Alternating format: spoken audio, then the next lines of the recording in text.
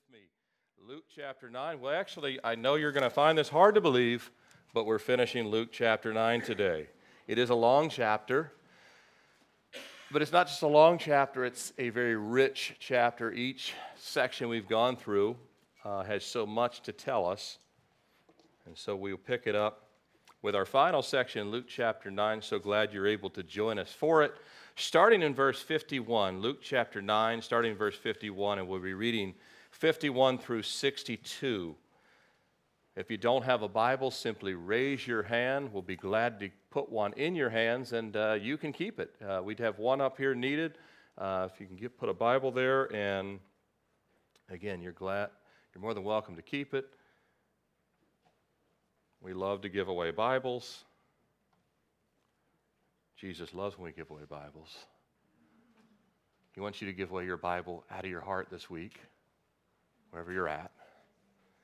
So starting verse 51, Luke chapter 9, Now it came to pass when the time had come for him to be received up, that he steadfastly set his face to go to Jerusalem. And he sent messengers before his face, and as they went, they entered a village of the Samaritans to prepare for him. But they did not receive him, because his face was set for the journey to Jerusalem.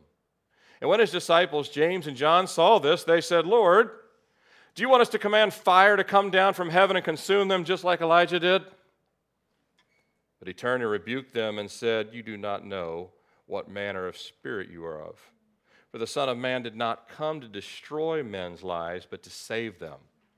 And they went to another village. Now it happened as they journeyed on the road that someone said to him, Lord, I will follow you wherever you go. And Jesus said to him, Foxes have holes, and birds of the air have nests, but the Son of Man has nowhere to lay his head. Then he said to another, Follow me. But he said, Lord, let me first go and bury my father. And Jesus said to him, Let the dead bury their own dead, but you go and preach the kingdom of God. And another also said, Lord, I will follow you, but let me first go and bid them farewell who are in my house. But Jesus said to him, No one, having put his hand to the plow and looking back, is fit for the kingdom of God. Lord, we ask again for the work and the ministry of your Spirit in our midst. It's in Jesus' name we pray. Amen. You know that office expert, Dilbert, and he knows he really is keen on how things should work at the office place. He had this quote. He has a lot of good ones, but he has this one. I don't have an attitude problem. You have a perception problem. You'll meet people that think that way. You and I are guilty of sometimes thinking that way. When we think someone else's perception problem is the issue. And that sometimes might be the case, but you know, when you're dealing with Jesus, the creator of the universe, the master, there's never been anyone that's ever walked the earth that is a teacher, an instructor like Jesus.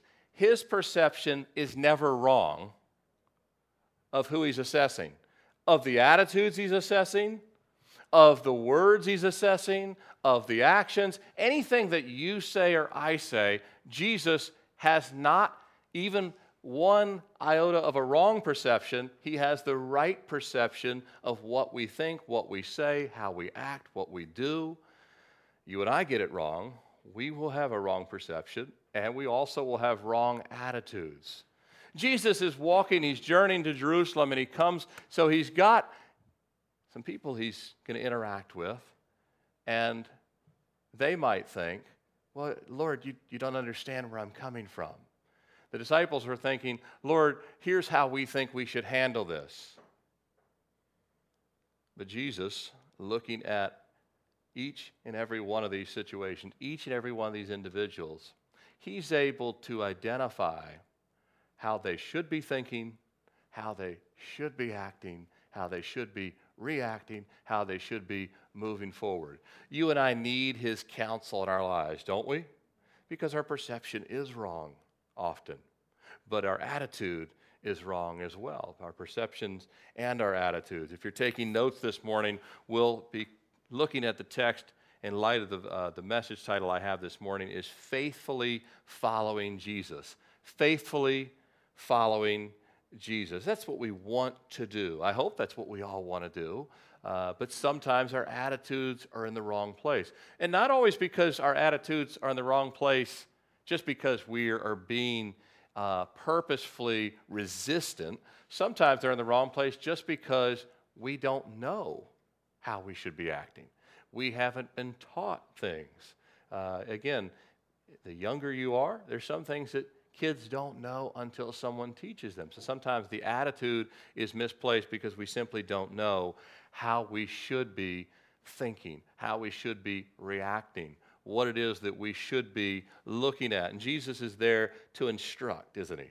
He's there to faithfully instruct his disciples. But everywhere he goes, he's instructing everyone else along the way, showing them exactly what the Father would have them to know. We'll look at three things from the text this morning if you're taking notes again: learning, loving, and leaving. Learning, loving, and leaning. Leaving, not leaning. You should be leaning on the left arrow, but it's leaving. First, we look at this first point, learning.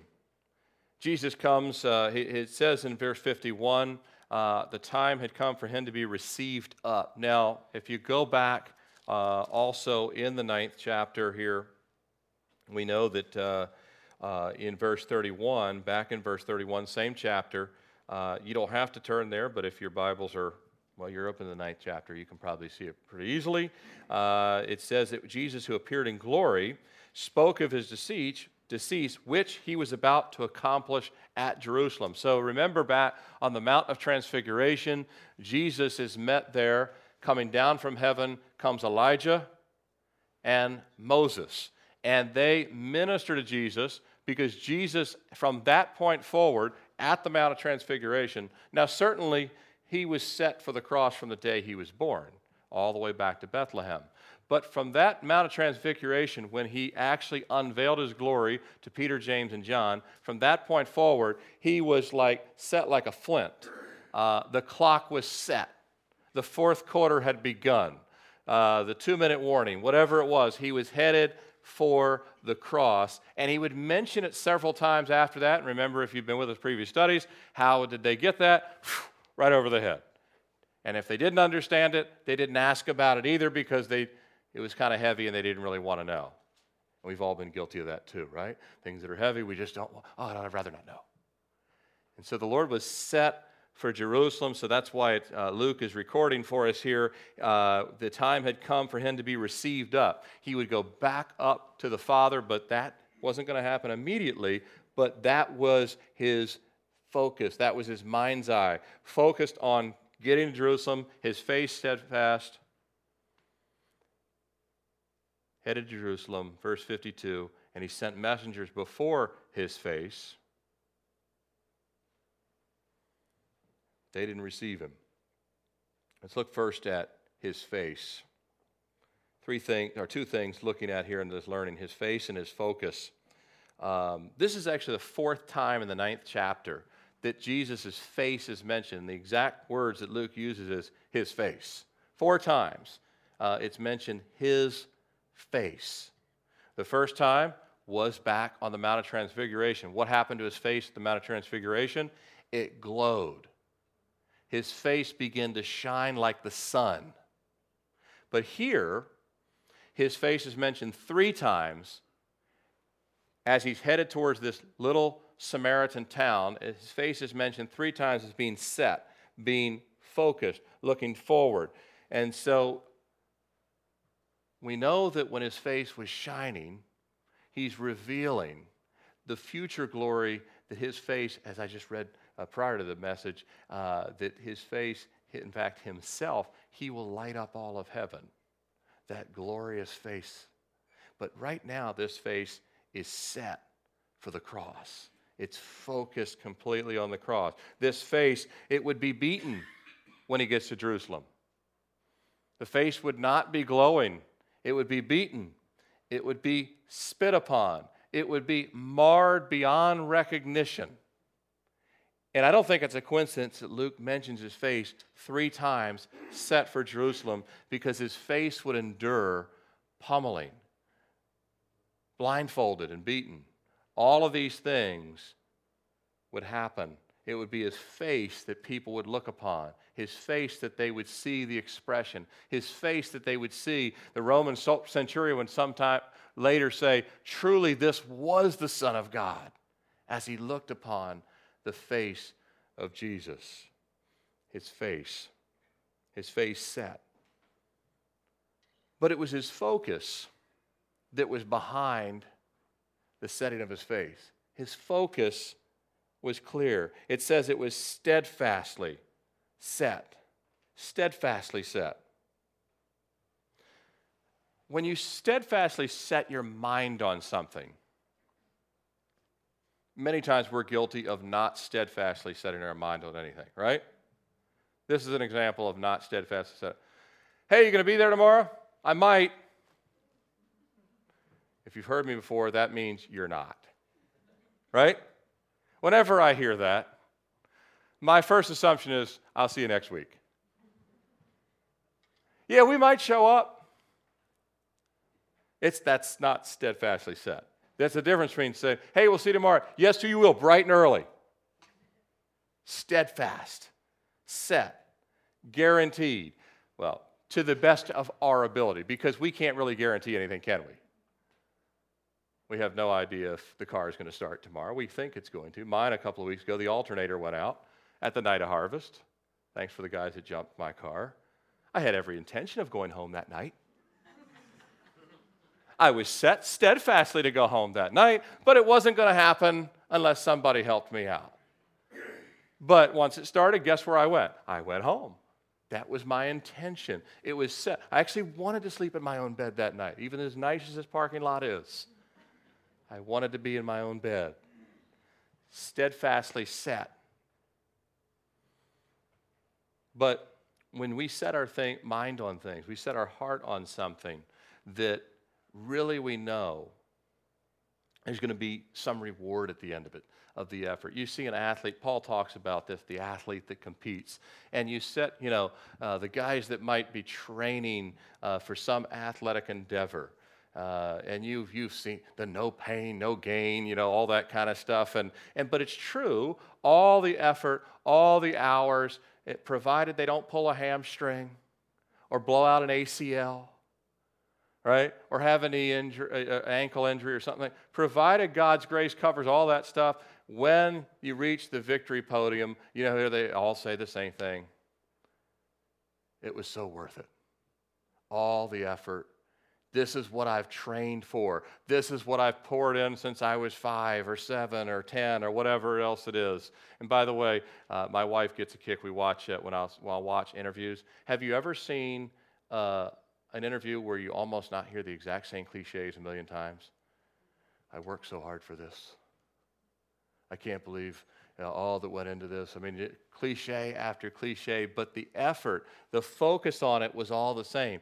Setting our eyes that we're going to continue to pursue something until we get there. And Jesus, he wasn't pursuing the glory of man. He was set, his mind was set, his focus was set, his heart was set on going to the cross to redeem man. It wasn't something of self-interest. It was the interest of others. And Paul says in 1 Corinthians 9:24, do you not know that all run in a race, but only one receives the prize? Run in such a way that you may obtain it. Keep your eyes on that prize. Remember, life is short. It is but a vapor. You'll blink and you'll be 90 if you get to live that long. Most people won't. But you'll blink and you'll be 50 or 60. And we have to continue. People put so much effort. They put so much effort on things that they really can't guarantee. I want to retire independently wealthy. I want to go do this trip. I want to go do that. And they really work hard for those things. But Jesus had a parable about that. One man that had planned on all that. And then he was ready to enjoy it. And Jesus said, you fool. Tonight your soul is required of you. You had your eyes on the wrong thing. You had your eyes on the wrong thing. You're not even going to be able to see that.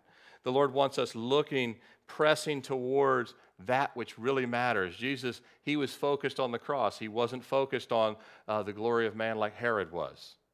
He wasn't focused on all the things that Pontius Pilate wanted. That's why Pontius Pilate couldn't say no to the people, because he wanted the praise of men. He wanted the glory of men. Jesus was focused on going to the cross. Paul said in Philippians 3:14, I press towards the goal of the prize of the upward call in Christ Jesus. You can work for hours and hours to find success in this world, but A, it won't even satisfy, and B, you won't be able to hold on to it when you get it. And Jesus said, why don't you put all your emphasis on that prize of the upward call? The upward call. But we also have to have Jesus' focus. We have to be able to remove all the distractions. The enemy wants us focused on a million different things, doesn't he? You ever feel like you got too many balls in the air? We all feel that way at times. Oh, throw in another one. Throw in the chainsaw too while you're at it. You ever seen that guy? Yeah, it's pretty amazing when they do that stuff. Kind of crazy, but anyway. D.L. Moody said, give me a man who says this one thing I do and not those 50 things I dabble in. We dabble in too many things. Jesus says, reduce your priority list. Reduce it down. Seek ye first the kingdom of God and his righteousness, and all that other 50 things will be added unto you in right order. We try and balance them all. And the Lord says, you're not, and I've mentioned this before, 2% of Americans have ever been invited to church. 2% of Christians, 2% of Christians have invited someone to church. Our priorities are upside down, aren't they? That's not with our eyes on the things that Jesus, he was focused on the cross. He was focused on hearts. He was focused on souls. He was focused on lives. We need to be focused on the things that matter to the Lord, and then we won't have too many balls in the air. Now, if the other things still matter, Jesus knows you need clothing. He knows you need something to eat. He knows you need tires that actually are inflated and all that kind of good stuff. But he'll add those things. We won't be swimming and concerns of all those things. And we won't be dabbling in everything. We won't kind of know what our calling is and what we should be doing. I don't know where I should be serving, so I'm still trying to figure it out. How old are you now? I'm 78. He wants us to know what to focus on. The writer of Hebrews, he understood this fixed position of Jesus' focus. And he calls us to mirror and do the same, because Jesus had that singular focus. By the way, singular focus doesn't mean, and we see this in the life of Jesus all the time. If Jesus is focused on the cross, you might make the wrong assumption that because he's focused on the cross, he would never have time for anybody on the way to the cross. Quite the opposite. Isn't that interesting? People whose minds are focused on the Lord are the most helpful to everyone around them. Why? Because they're in tune with the heart of God. They actually can be disrupted in their day, help someone, and still get more done than the other person. That's called God's math. It's the way he works. He actually, he owns that 24-hour day and all those minutes. And the person that tries to say, I'll get everything done and what I have left I'll give to God, will never have any time left to give to God. But the person says, I give it first to God, will have time for all those other things. Seek ye first. Seek ye first. Seek ye first. The other things will be added. But Hebrews 12:2 says, looking unto Jesus. This is where our fix set is. Our eyes are fixed on him. Looking unto Jesus, the author and finisher of our faith, who for the joy that was set before him endured the cross, despising its shame, and sat down at the right hand of the throne of God. Jesus' eyes were set on the cross. Now, you and I aren't called to go to the cross, although we're called to be, we're supposed to die with the Lord, at least our heart, right? Our own life, our own desires. But we now fix our eyes on him.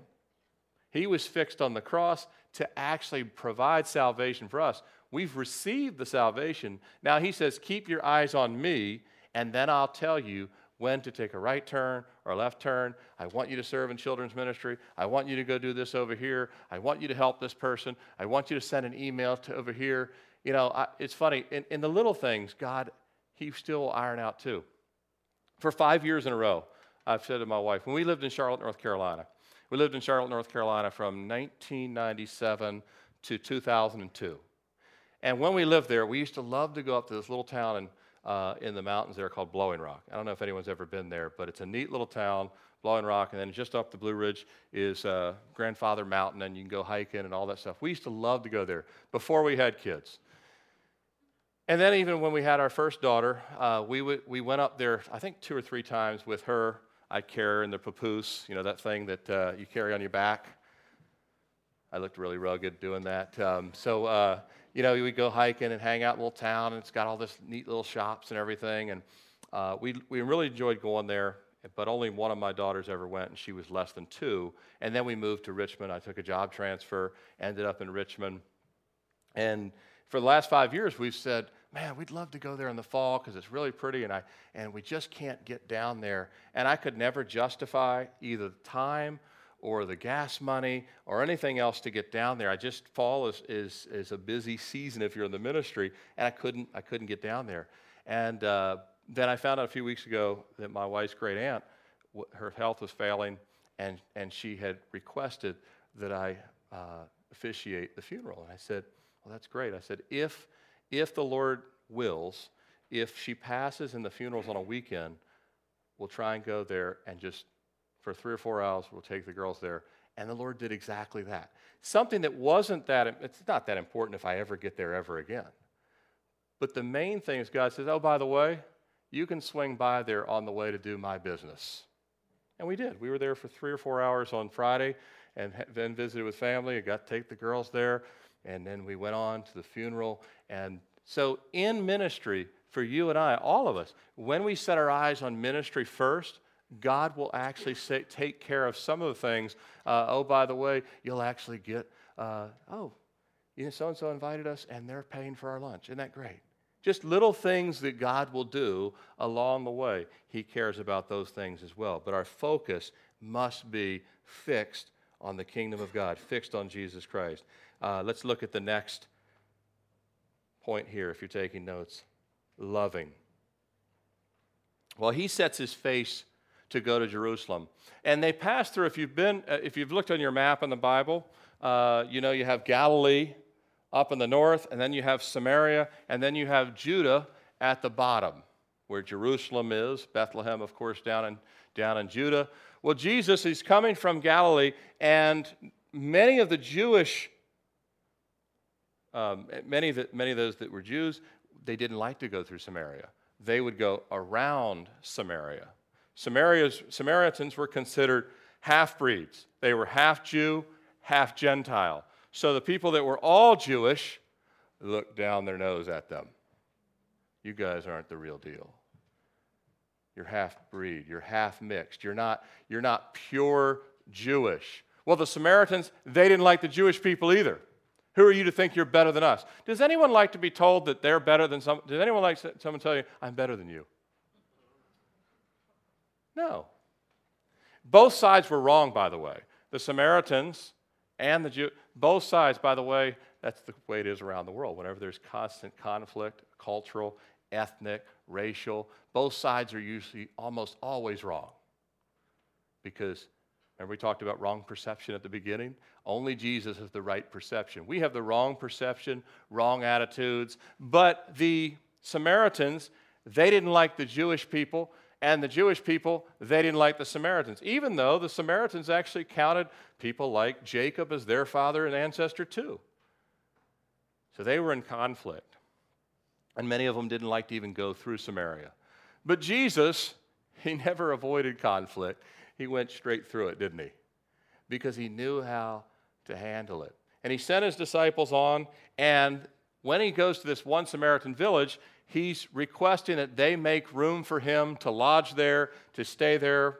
We don't know how long. Could have been a night, could have been a few days or whatever. But nevertheless, when they ask, where is he headed? And the disciples say, well, he's headed to Jerusalem. We don't want any part of him. He's headed to Jerusalem. Tell him to hit the road, find another place to stay, find another place to go. We don't want a part of him because we don't like those that are headed to Jerusalem that have a love for the Jewish people. We're in conflict, so they don't receive him. By the way, there will be people that don't receive you and me. It'll be their own perceptions. It'll be their own issues. It'll be their current rejection of Christ. Jesus said it's not you that they reject, it's who? Me that they reject. Jesus dealt with rejection all the time. We have to learn to deal with it too and understand that we're not going to be received everywhere we go. Even though our intentions are many times good, right, and hopefully righteous, doesn't mean that we're received everywhere we go. But Jesus is not received.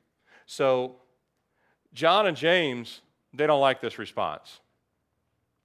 James and John, once they recognize that Jesus is not being received and welcomed, they believe he is the King of Kings. They believe he's the King of the Jews, and they believe he will be king and ruler over the earth.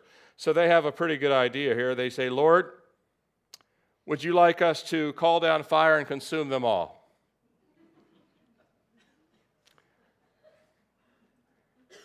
You can imagine Jesus' face looking at them like, what did you just say? Lord, we've thought about this. Would you like us to call down fire just like Elijah? He was really cool. Could we do the same thing? We'd like to just consume them all. Barbecue the Samaritans. Now, Jesus gave these two guys the nickname Sons of Thunder. You know why? Can you see why? They were given the nickname Sons of Thunder. Jesus gave them the nickname. It wasn't their nickname. He gave it to them. Maybe God does have a sense of humor. Because he gave it to them very early on when he called them. He already knew their disposition. Some of you, before Christ, were real sons of thunder, right? You were Friday and Saturday night problems. Many of you. I don't know, many of you. Some of you. I had those days, and I had friends like that.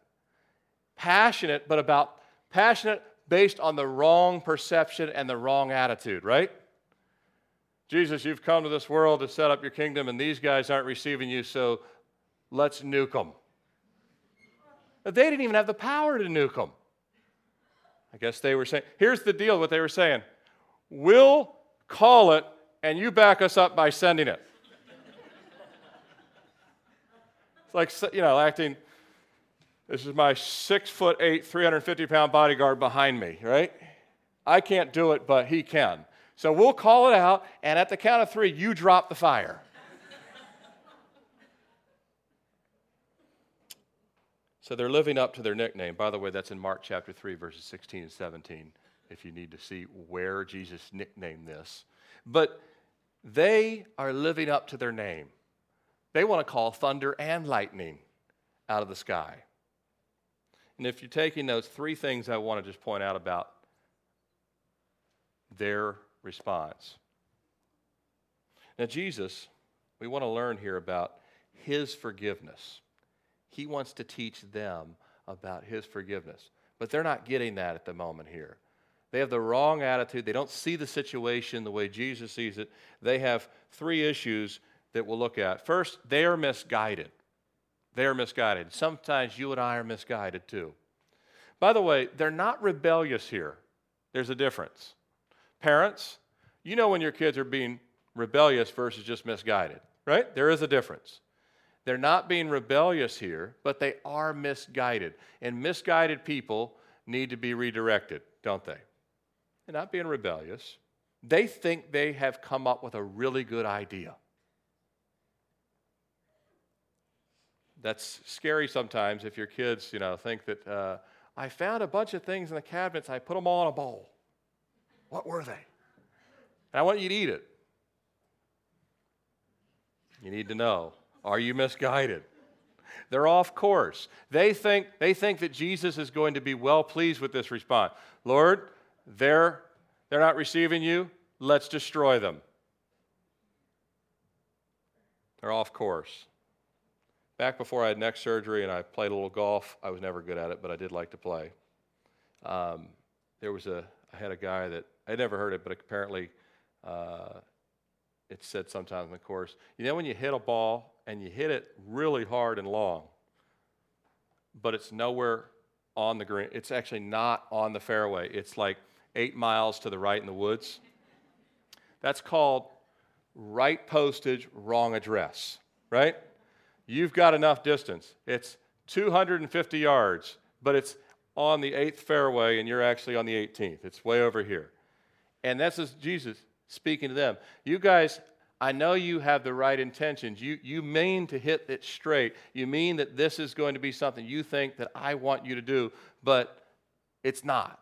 This isn't my heart. This isn't what I want you to do. This isn't the way I want you to react. I'm going to take your thinking and course correct it. So they're misguided, but they need the right direction. You know Psalm 119, 105, your word is a lamp unto my feet and a light unto my path. This is why we have to be in the Word of God, folks. Not just on Sunday morning. You need to be in the Word of God because God will correct and fix your thinking on a regular basis. Amen? We have cloudy thinking, bad vision. We think we understand something, and the Lord says, you don't understand this at all, but I'm going to help you. And it's in your morning devotion, and you see something, and it just kind of shakes you up and say, wow, I didn't even think of that.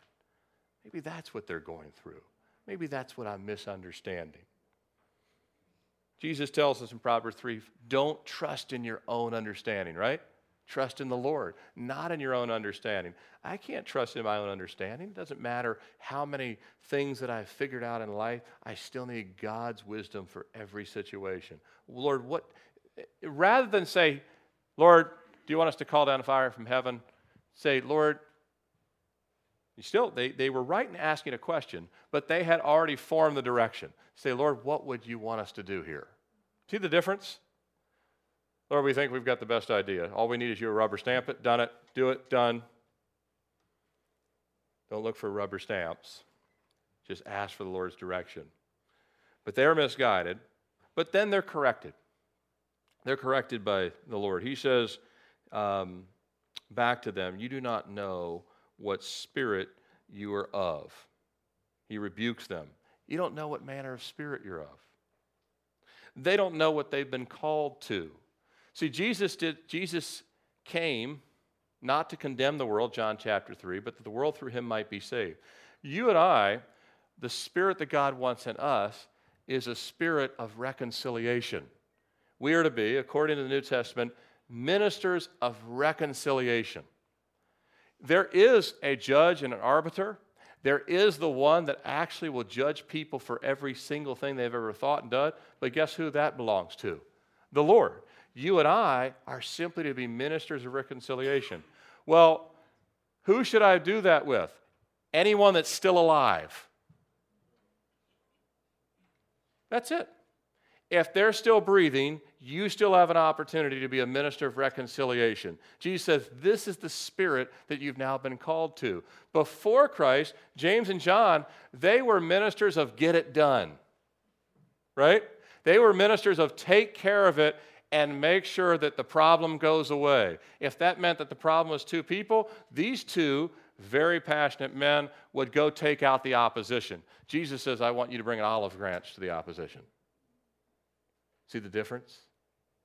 They were misguided, but he corrects them, and then he instructs them.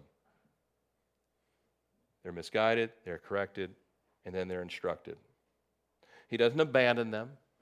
He doesn't say, I'm done with you two because you have no clue what you're talking about. Nice having you.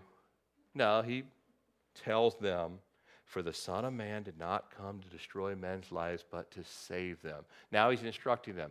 You guys are going to be lifesavers, just like me. Jesus is a lifesaver. Now, Jesus actually is the lifesaver, but we, for the rest of our lives, will be tossing the lifesaver. He is the lifesaver. But we'll be continuing to extend it. He goes, that's why I came. You guys aren't here to destroy Samaria. Someday Jesus will destroy Samaria. Someday Jesus will destroy Tokyo, New York City, Mexico City. Do you know, if you've read the book of Revelation, someday he's going to destroy the world. That is when his second coming, he comes back not as the suffering lamb, but as the roaring lion. But that's his job, never ours. Amen? He says, for you are going to follow my footsteps in ministry. You're going to be handling people with love, handling people with mercy, handling people with grace. They don't know. You know, the Lord told Remember Jonah wanted to smoke, he wanted God to smoke Nineveh. And Nineveh was wicked and violent and barbaric and immoral. And Jonah said, that city does not deserve forgiveness. And God says, how should I not have compassion or have pity on a group of people who don't know their right hand from their left hand? This is the way God sees the unsaved world, as not knowing their right hand from their left hand. And if they don't know their right hand from left hand, and you are given the opportunity to show them their right hand from the left hand, some people actually will listen. Proof of that is all of you that are here saved. God gave me way too much mercy before I came to Christ at the age of 26. How about you? Because I look back and I would have been like the Samaritans at age 23, 22, 25, 18. James and John would have had to call fire on me a lot of times. But he says, I didn't come to destroy, I came to save. And the Lord desires that he says in Matthew 9:13, but go and learn what this means. I desire mercy and not sacrifice, for I did not come to call the righteous, but sinners to repentance. By the way, James and John, they would someday really get this. James would be the first to martyr and give up his life for Christ. John would end up being called the apostle of love. How about that? John started calling love down on people later in life. At first, he wanted to call fire. James would give up his life. John would be the apostle of love. What God was teaching them, they eventually became really accomplished students. Let's look at this last section, leaving, if you're taking notes. Verses 57 through 62, Jesus encounters different people who express a desire to follow him. And I think many people, a lot of times, do have a desire to follow Jesus, but will they have the same desire when Jesus gives the terms? Say, all right, here's the deal. I do want you to follow me, but it isn't going to be a bed of roses. It's not going to be easy. So Jesus, let me get this straight. If I follow you, I'll get how many promotions in the next 10 years? How much more money will I be getting? What are the benefits? Tell me the benefits package. He says, well, heaven. No, I mean here on earth. Heaven's great. I know that's forever. I want to know what I got for the next 40 years. That's what I'm concerned with. That whole eternity, forever stuff, that's a really long time. I want to know what's in the bennies for the next 40 years. What's that look like? And he's like, well, it's different for each person, but for some of you, it might mean that you are going to die a very young death, how like John the Baptist, right? That doesn't sound like a benefits package I'm interested in. Well, but John the Baptist, he's going to have a mansion in heaven. He's going to live with me for all eternity. Yeah, but that's not worth it. I want to know what is in it for me here and now. That's the question that many people ask. If you're taking notes under leaving, let's look at his followers. His followers, which is to be us. It happened, the first situation here, someone says to him, Lord, I will follow you wherever you go. And Jesus explains, okay, you want to follow me wherever I go? You do realize that foxes have dens or holes. Birds have nests, but I've come into this world and I've forsaken having any of those things. Jesus said, I don't own anything. Are you okay with that? Did I say I'd follow you wherever you go? First thing under his followers is to know the cost. To know the cost. 100% of our life belongs to Jesus. It's one thing to know that intellectually. It's a different thing to know that at the heart level. 100%. Do you believe that? That everything you have belongs to the Lord? Andrew Murray said it's not about what a man or I'm going to paraphrase. He said something to the effect of, it's not, man looks at what a man owns. God looks at how does he use it. If everything you have belongs to God, you'll use it in a different way. And because you realize it all belongs to him anyway. And you're not near as concerned if something got damaged or messed up in giving it to, I go and do a good thing, I use my truck for the Lord, and someone got a scratch on it. That's it. I'm never using the truck for the Lord ever again. God says, really? What if I just take the whole thing? What if I decide to just have it crumpled with a dump truck doesn't see and backs into it while you're inside of Kroger? It all belongs to him. Jesus said, I don't have a home. I don't have anything here on this earth. He could have owned it all. But he chose to say none of those things really matter. And the cost that Jesus wants us to understand is that he owns us, but we own nothing. If you're going to follow me, he says, you don't own anything anymore. It all belongs to me. 1 Corinthians 6:20, for you were bought at a price. Therefore glorify God in your body and your spirit, which are God's. I belong to God. The house belongs to God. The stuff belongs. What if he takes it all away? Some of our brothers and sisters in Iraq and Syria, do you realize that they don't have homes now? Should they give up their relationship with Christ? Or would they be holding on to the only thing that's really left? Which is it? Well, could that ever happen here? You better believe it could happen here. I just saw recently this week, actually Ray Comfort put it on his blog, a study recently came out from a group of seismologists in Southern California. I know that people have talked about earthquakes in California. You ever hear the big one's coming? They talk about it all the time. Actually, the one they're talking about is not even the big one. A group of seismologists recently had a report that said they believe a strong, powerful earthquake is imminent for the Southern California area. Imminent. And they believe that the computer models show 1,800 people dead, which isn't even close to what Sendai saw with the tsunami in Japan, and water outages of up to 6 full months.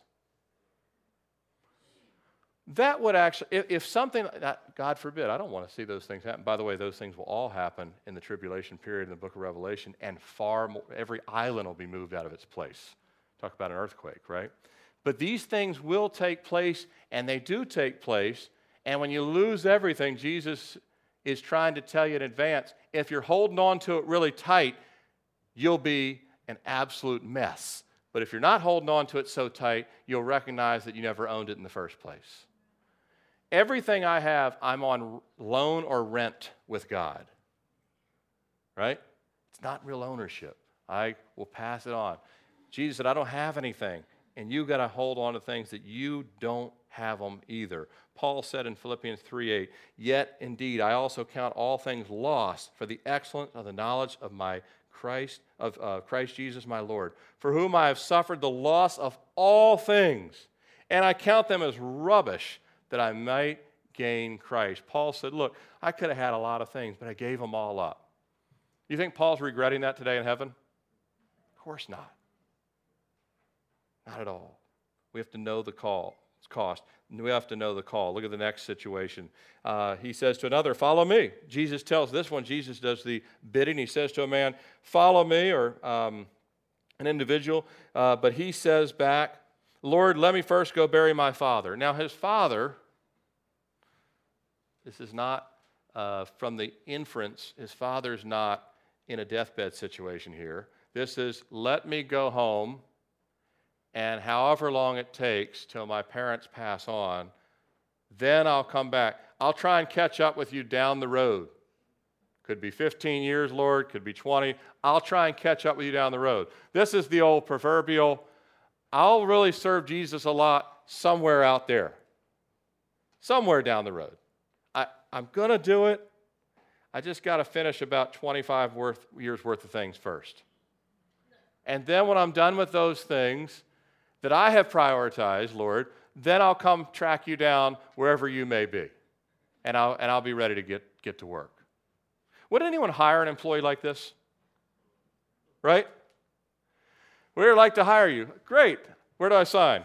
Send my paychecks to the following address. You'll see me in about 20 years. What? Yeah, I'm fully on board. I love your company. I think you've made me a great offer. You can send all my paychecks for the next 20 years. I'll see you in about 20 years. I've got a few things to take care of. But I fully anticipate, and I want to make sure the 401k is filled up when I get there. All right? Sound good? The Lord says, no. My followers follow me now. Jesus actually says, let the dead go bury the dead. Obviously, he's speaking to the spiritually dead. That those that are dead without Christ, let them worry about the things that will fade away. Don't have the world's system mindset. The world system says, you must do this at this age, this at this age, this at this age, this at this age, this at this age. You spend this much money on this is how you do it. Follow our recipe to the letter, and you'll be happy. The Lord says, no. The dead, they're following dead things. They're following things that are going to fade away, the things that are going to crumble. And by the way, family, he mentions his family here. Family can be a real hindrance, especially with the ministry. Your family will not always agree that, hey, I can't make it to such and so function because I promised that I would actually be serving the Lord in such and so capacity. I was going to be part of the church outreach. I can't make it to the family. What do you mean you can't make it? You know, no one ever misses this.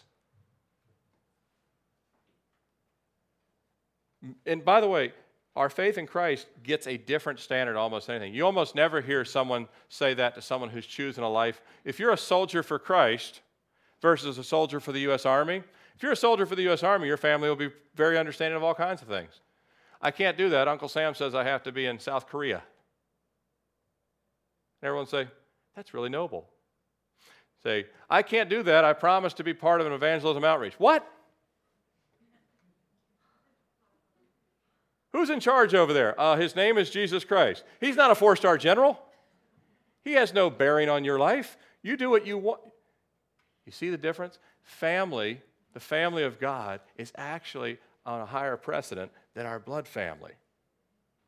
But we've got it all mixed up. Jesus says, look, I'm your heavenly Father, and if I give you instructions, you need to do them. What if your earthly father is unsaved and says, I don't want you to do that? We've had people, young people from our church, that have gone on the mission field. They didn't want to leave their family, but they knew that God was calling them, and we must obey God, not man. Even though God wants us to love our family, I told you I was blessed to go preach a funeral to family. But there's also things, earlier in the year, for the first time, I couldn't make the family reunion back in May. I had to be here in Richmond. First one I missed, because some things are more important. Things I have to do for God's family outweigh things I have to do for a blood family. So Jesus said, you've got to understand, when you're adopted into my family is your family. You'll still love the other family, but you'll not be able to do what they always want you to do because they have a different master, right? So he said, let the dead bury the dead. If they don't know the Lord, they don't have this relationship with God, so they don't understand why you prioritize these things. Even in heaven, we're not even going to be married. I know that even that sometimes bums me out too. I know, but I know it bums me out from my own flesh perspective. If I saw it from God's perspective, it wouldn't be an issue at all. But even in heaven, we're not going to have the marriage relationships. We're all going to be married to who? Jesus. All those family things change when we're in the family of God. We're told to obey our earthly fathers, yes, but we're now sent out by our heavenly Father to reach an unsaved world. And that's what Jesus says. The call here is, I want you to go preach the kingdom of God. I want you to bring dead people into life with the life-changing message of the gospel. It's not helping anybody if you and I sit for hours on end with a remote control, right? God says you got to go out. And the last thing is know the commitment. Last verse here. I'll follow you. Let me first bid farewell to those who are in my house. Again, this is a family connection here. I can't do it yet, Lord. I've got relationships that kind of hinder me from going and doing these things. And Jesus said, no one having put his hand on the plow and looking back is fit for the kingdom of God. That singleness of focus, looking forward. We can't be looking back. Paul said, I've been crucified with Christ. It's no longer I who live, but Christ who lives in me. In the life I now live in the flesh, I live by faith in the Son of God who loved me and gave himself for me. If we're looking back, remember in the Old Testament, what happened to Lot's wife? They go out of fire and brimstones raining down on Sodom. What does Lot's wife do? I wish I was there. God, she turns into a pillar of salt on the spot. There's nothing worth looking back, Paul's saying. The enemy tries to act like, I only went to Las Vegas one time. I'll close with this. This is a great example. Anyone ever been to Las Vegas? It looks way better from the air than it does when you actually get ground level. You look at it longingly from it. It's lit up. It's beautiful. It's got like a fake Eiffel Tower on this end, and it's got all these, the Bellagio and fountains going everywhere. And back when I was still in the business world, I had to go to a business meeting convention thing there, and it looked so pretty from the sky. Then when I got down on ground level, the smut that they were passing out on the street that you finally, you want to just take it all and just throw it in the trash can. And I mean, you smell alcohol and everything. New Orleans is the same way. If you ever get ground level at New Orleans, it looks so pretty in the pictures. And Lot's wife is looking back, and Jesus saying, there's nothing worth looking back for, folks. Jesus saying, look forward to the kingdom of God. Why are you looking back there? Why would you want what's going to be destroyed? What is already defiled, what is already wasting away to begin with. And those things look good from a distance, but they're not good for us, and in no way can they save us. Amen? Only looking forward to Jesus, faithfully following him as he has commanded us to. Let's close in prayer. Father, we thank you again for your faithfulness. Even when we are faithless, you remain faithful. And we thank you, Lord Jesus, that you never lead us astray, but you lead your sheep wisely and safely. And Lord, you lead us away from poisonous bitter water to sweet, everlasting, eternal water. And Lord, I pray that you would help each and every one of us here to purpose in our heart to be committed to following you. To not even be bitter and angry at the world around us, but Lord, to call your love upon them in prayer. To reach out with the olive branch of the gospel. Lord, to settle it in our hearts that we're not looking back on the things of this world, that we're not trying to hold on to things that you've told us to release, that we've been bought with a price and we're no longer our own. And before the worship team plays, I'd just like to take about 30 seconds and in the quietness of your own heart, if the Lord's spoken clearly to you, that you just recommit your own self and say, Lord, I recommit to be a faithful follower. Help me to do it. Help me to faithfully follow you. Help me to disregard all the distractions. Help me to disregard my own fleshly desires and self-wants.